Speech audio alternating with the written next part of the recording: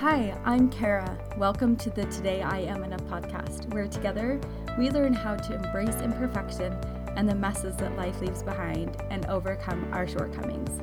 Together, we will begin to not only see, but to feel who we truly are and who God created us to be. Hello, and welcome to this episode of the Today I Am Enough podcast. I'm so thrilled to have Michelle from Build Family Connection here with us today. She is amazing. We've known each other for years, and I'm excited to finally have you on the podcast. We tried a few years ago, and the timing wasn't right. So it's so fun to have you here today. Why don't you introduce yourself for us? Well, first of all, I'll say I'm really proud of us because it did take us a long time to connect. So I'm really glad to be here. I am an outdoor loving girl who lives in Arizona, and I love to create and I love to be involved in a messy style of creation. And that theme carries throughout most of what I do because for years I told myself I wasn't creative because I couldn't get things just right.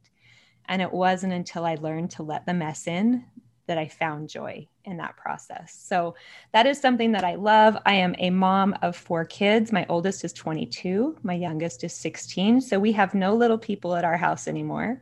And I actually have one who's living up in Utah, and then the other 3 are here in Arizona.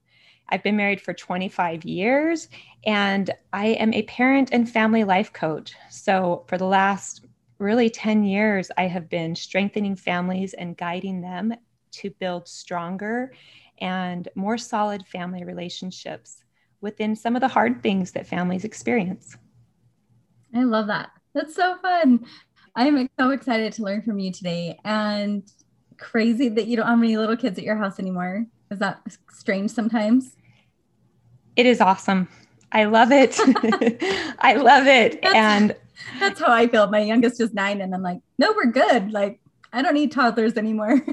What I love is when my kids were younger, I was never a mom who loved other people's babies, wanted to hold them and squish them and just found they were so delicious. And now, my sister, I have a sister who's quite a bit younger than me, and I just adore her littles. And it is so fun to have them in our life. So we get a little taste of that in the best possible way. It's almost like a backwards kind of grandparenting, right? Because I have even less responsibility than that. We just get to enjoy them. I love it. That's so fun. All right. So I'm so excited for you to share your story with us and to learn more about what you do and how you do it and how you help people. So why don't you jump into your story? Absolutely. It's interesting when I meet families. An unfortunate assumption that is always made is that I'm standing in the role of a parent educator or a parent coach because I know, or because I have a perfect family, or because we've got it all figured out. And no, not at all. That's not how I got here, folks, I promise. And so our story really began, we had 4 kids, 6 and under. So you can imagine it was just a crazy busy life. And I was a pretty young mom. And I had an idea of what I thought motherhood looked like. I had an idea of what I thought our home would look like and what it would feel like. The problem is it didn't. Most of my reality did not match the picture in my head. And it was a lot harder. And I have 4 independent, delightful kids, and they're not really go with the flow individuals. They're strong and they're mighty. And we have one kiddo in particular who very young really stretched us and really challenged us. And his behaviors were amplified. Everything he did was bigger. He was extremely impulsive and really challenged us as a family, not just as parents, but as a family. And to give you an idea, as a little pre-K, I got a call from his teacher one day, and she said, "Michelle, I'm finally getting it. We had this conversation about rules today." And he raised his hand so quick and said, "The number 1 rule at my house is you don't jump from the top of the storage shed onto the trampoline." This is a little 4.5, 5-year-old, right? And she's like, "I get it. I get why you keep asking if he's doing okay in my classroom." And I'm like, "Yeah, because this is my life. My life was I turned my head and he was on to the next biggest adventure, some of which were safe, some that weren't. And so I understood my role at that time to be, my job was to control his behavior, was to get him in line, right? And as his behaviors continued to amplify, my efforts to fix him and to help him fall in line were even more intense. And unfortunately, I attended parenting classes. I even worked with a parent coach for a while to get some outside perspective and some tools. And the more I tried to fix him, the more our relationship struggled. The more I tried to fix him, the more we struggled, the more we fought. And he would do things like, if I would get frustrated or if I'd get mad or upset with him, he would just laugh in my face. That was his response. And so just picture that for a minute, right? You've got a little kid and a mad mom, and he's just belly laughing. And I am just like getting more and more and more embroiled, right? I was so mad. And so I was watching my dreams of motherhood just kind of go down the drain. And my heart was broken. I had a kiddo. Honestly, if you ask him, he hated me and I didn't like him. I loved him. He was my kid, but I didn't like him. And we didn't know, we were just stuck in this spiral. And I felt like I had failed him. I felt like I had failed my family. Nothing was going as planned. And every tool, because, some of the tools we'd tried, they would work, but they were short term. And then we'd find ourselves back in the same spot, which was me ultimately crying in bed at the end of the night, feeling like a loser mother who really didn't want to be with her kid. And I felt like if he was fixed, everything would be better. And then I would be a good mom. And so there was this underlying fear of not being enough. There was this underlying fear of not being able to do what all of my friends were clearly doing.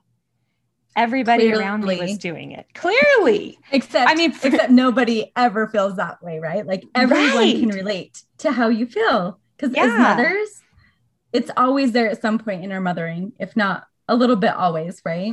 Right. And those feelings, they grew and they grew for me. And it really was clear in my mind that everybody else had it all figured out. Because I'd invite friends to attend parenting classes with me and they'd just be like, I don't need that yet. My kids are just fine. I'm like, really? Mine aren't. I'm not. What's wrong with us? And so I felt broken. I felt like there was really something wrong with us. And I couldn't make this kid behave. I couldn't. And so I literally spent years in this pattern. And it wasn't until one day I was in an appointment and I was visiting with a counselor and that I had gone to get for one of my kids and ended up going, oh yeah, I'm not okay. Actually, I'm really not okay. I need some help. I'm drowning, because I had reached a point where I was seeing this struggle and didn't know how to get out of it. And nothing I tried worked. And it was just clear that I couldn't fix it. And I was stuck. So I felt very hopeless in that space. So I was sitting there and crying. And I realized that I was on the wrong path. And that was with some help. And that my job wasn't to fix this child. My job wasn't to make him fit whatever beautiful box I had created for him in my mind. And it was a pretty box, guys. It was a really pretty box. Had a big bow, probably had a crisp white Sunday shirt or something really absurd. There were no chocolate stains, certainly no mud stains, but he didn't fit. And the more I tried to make him fit, the more we fell apart. And so once I began to understand that my job was to be a witness and my job was to learn to walk beside him, and that it wasn't just him that needed to change, it was me.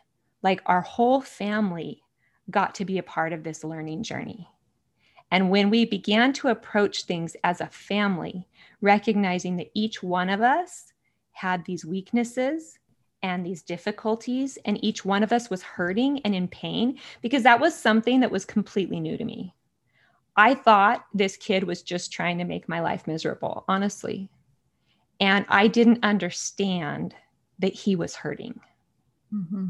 And once I began to understand that his behaviors were trying to clue me in that he had a greater need, then we started to be able to hit things from different angles. My anger, I mean, trust me, it was all still maddening, but my anger was different. It wasn't as intense because I could feel his pain. I could understand. It's just having that compassion, right? Yeah. Even though you're frustrated, you can have compassion for your son now because you understand there's more. It's not just him trying to be this annoying little kid. Yeah. And I think that's so true with anyone.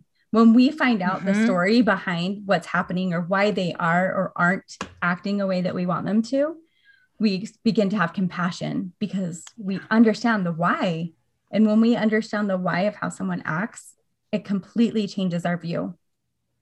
It really does. And I know when we talk about it, we kind of make it sound like that's an easy thing to do. And it's not, right? No, it's not at all. It's not at all. And learning to develop the skill of empathy as a parent was probably the hardest thing for me. Yeah. It was the most difficult and the most life-changing. I failed over and over and over again. And every time I fail, I would want to curl up in that ball with all of those messages ringing in my head.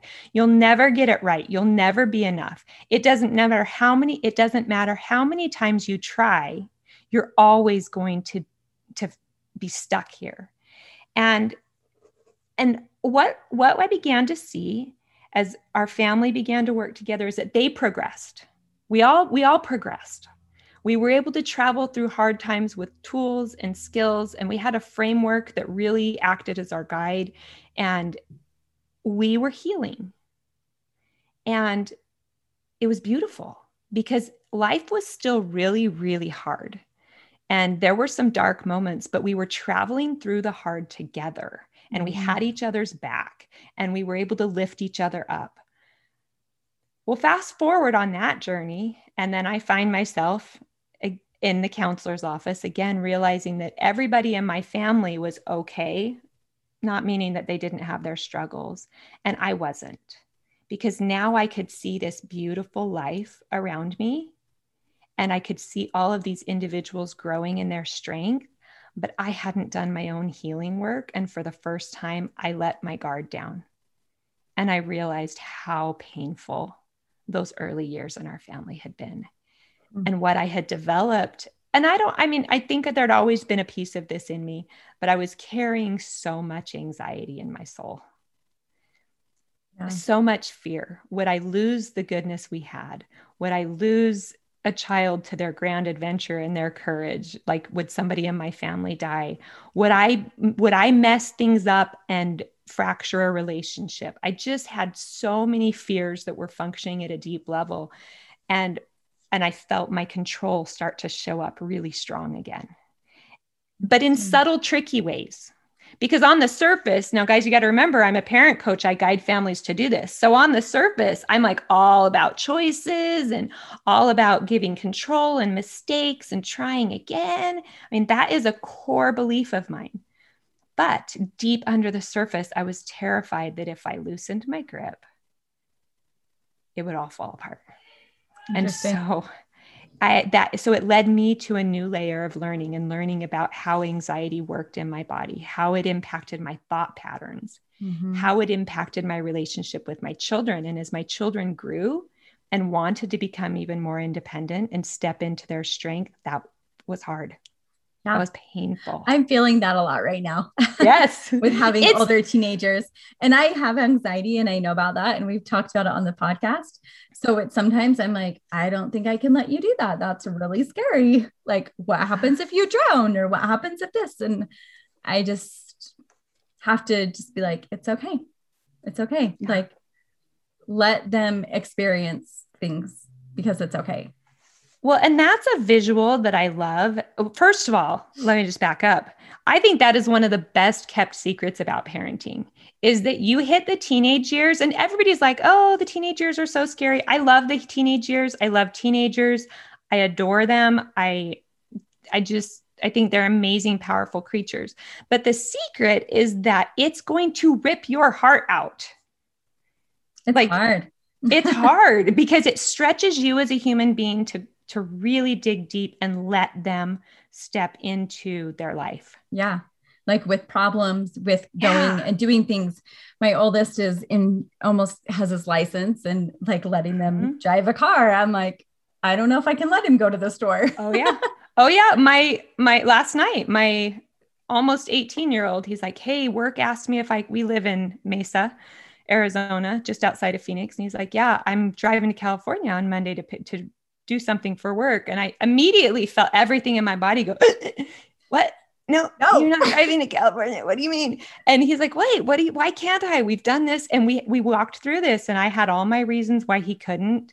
And he had all of his reasons why he was just fine. And we were able to find a middle ground, which was a beautiful thing, right? It didn't, he was able to make some arrangements, and the portion of the drive that he'll be doing felt safe to me. So we found a meeting place. But I think how that relates to us as moms in being enough, as women in being enough, is that our children's choices are not a reflection of who we are as a mother, as who we are as an individual. That is so hard to separate for so many of us, but they make their own choices. We've taught them, right? Like we have done our best. I'm sure every single parent does their best. Yeah, and absolutely. Obviously you need to walk by them, guide them, right? And help them. Yes. But you can't do for them anymore. You can't. Right. And the visual it's so hard. The visual that has helped me is I felt, I think when you're functioning from a place of fear or control or any number of things, it almost feels like you're white knuckling it, right? Like you're holding on so tight just to hold the pieces of your life together or your pieces of your family together. And the visual that's really helped me is I don't have to let go, because that is terrifying. You want me to let go? No, sorry. I'm going to suffer here, white knuckling it forever before I let go. Because do you know what will happen if I let go? My brain knows what will happen if I let go. And it's not a pretty picture. So when I allowed myself to just think of loosening my grip, and, even if there's a line or a cord, something there, I can loosen my grip enough that I can feel it in my hand, and it's gentle. It's not hurting. My muscles aren't aching and tired. And I think that's the guidance that you're talking about, right? Yeah. Learning to navigate that. Right. And for me, one of the greatest obstacles, and I think for many, are the thoughts in our mind and the beliefs that are tied to those thoughts. And I think that's a great tool that works against families, is believing from a couple of different angles. Number one, if I loosen my grip, my child's going to go off rails. They're going to become a serial killer in prison by the time they're 21. Mind you, we're only sitting here like eating peas and carrots for the first time, right? But we just fast forward so far, or we get a bad score on a spelling test, and all of a sudden I'm like, my kid's in juvie. Right. And we laugh, but do you know what I mean? Tell me I'm not the only one. No, of course you're not the only one. Yeah. And so we get our thoughts to kind of spiral us and take us off course. And those are a powerful tool that works against families and connecting and identifying, because then instead of connecting with hearts, we're trying to function out of fear. Yep. And the same thing happens for us on an individual level. If my child makes this choice, then what that means about me is A, B, C, and D. And none of it's true. Yep.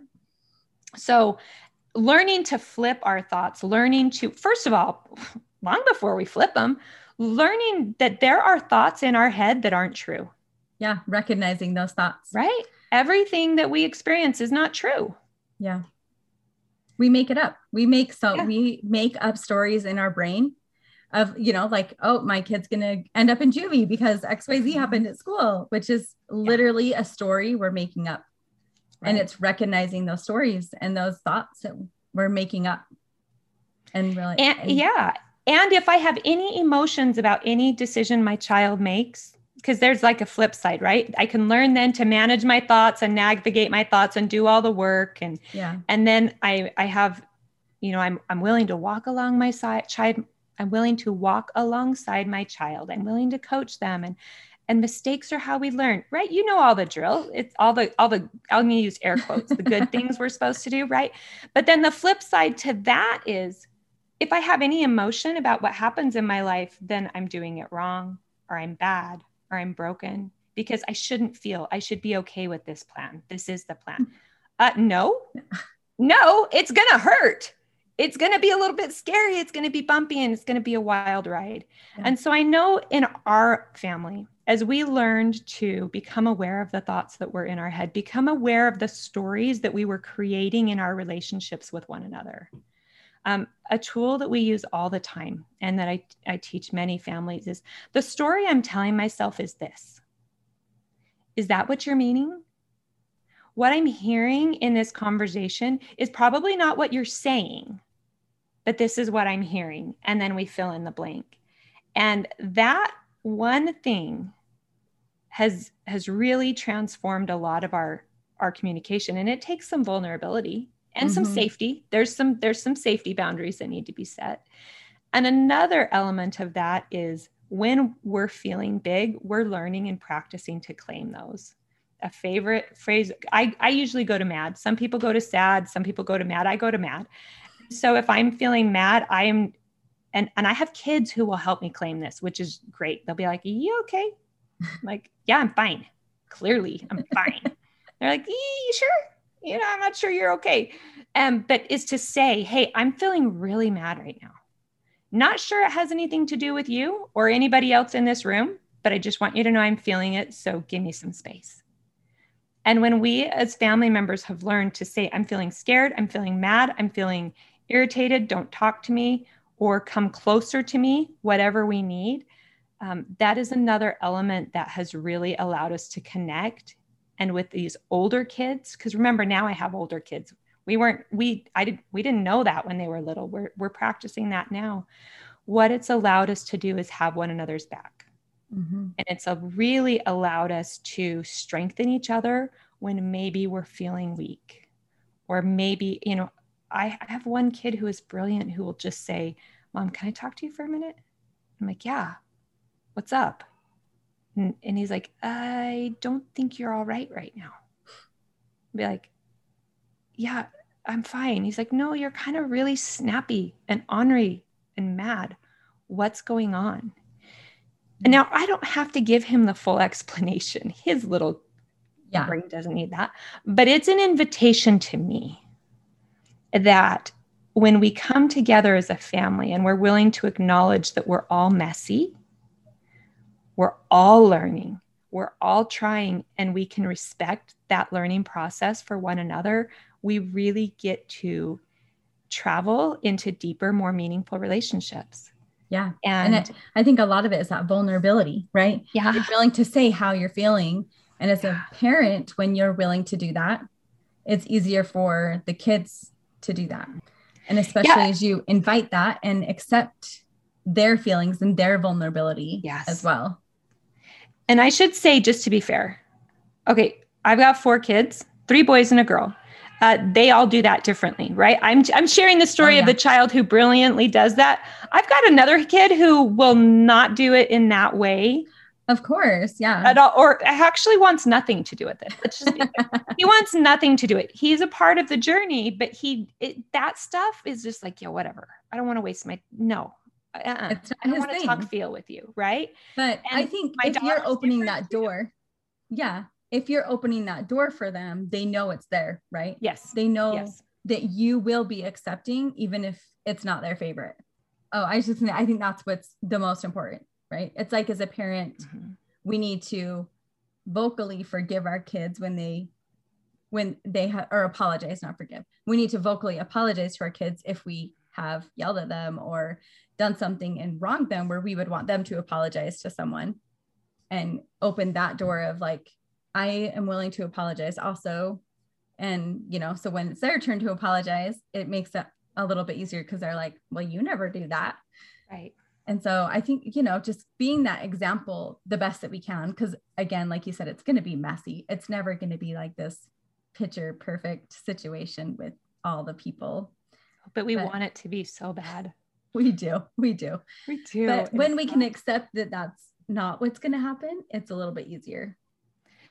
And I would say for me, as an individual, separate, I mean, I'll never be separate from my family, but as an individual, forgiving myself for the things that I've done wrong in the past, living and following a plan that maybe didn't serve our family, the control piece. I did that game for a long time. But really coming to a place of understanding that it wasn't just my family that got to be messy and be imperfect, that it was me. And it wasn't just my family members that needed help. I needed help.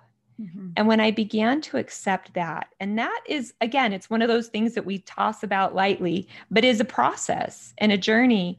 And the more I've been able to adopt that into my heart, the more strength, confidence, freedom, and really fun they've entered my life in a new way. I'm willing to try new things.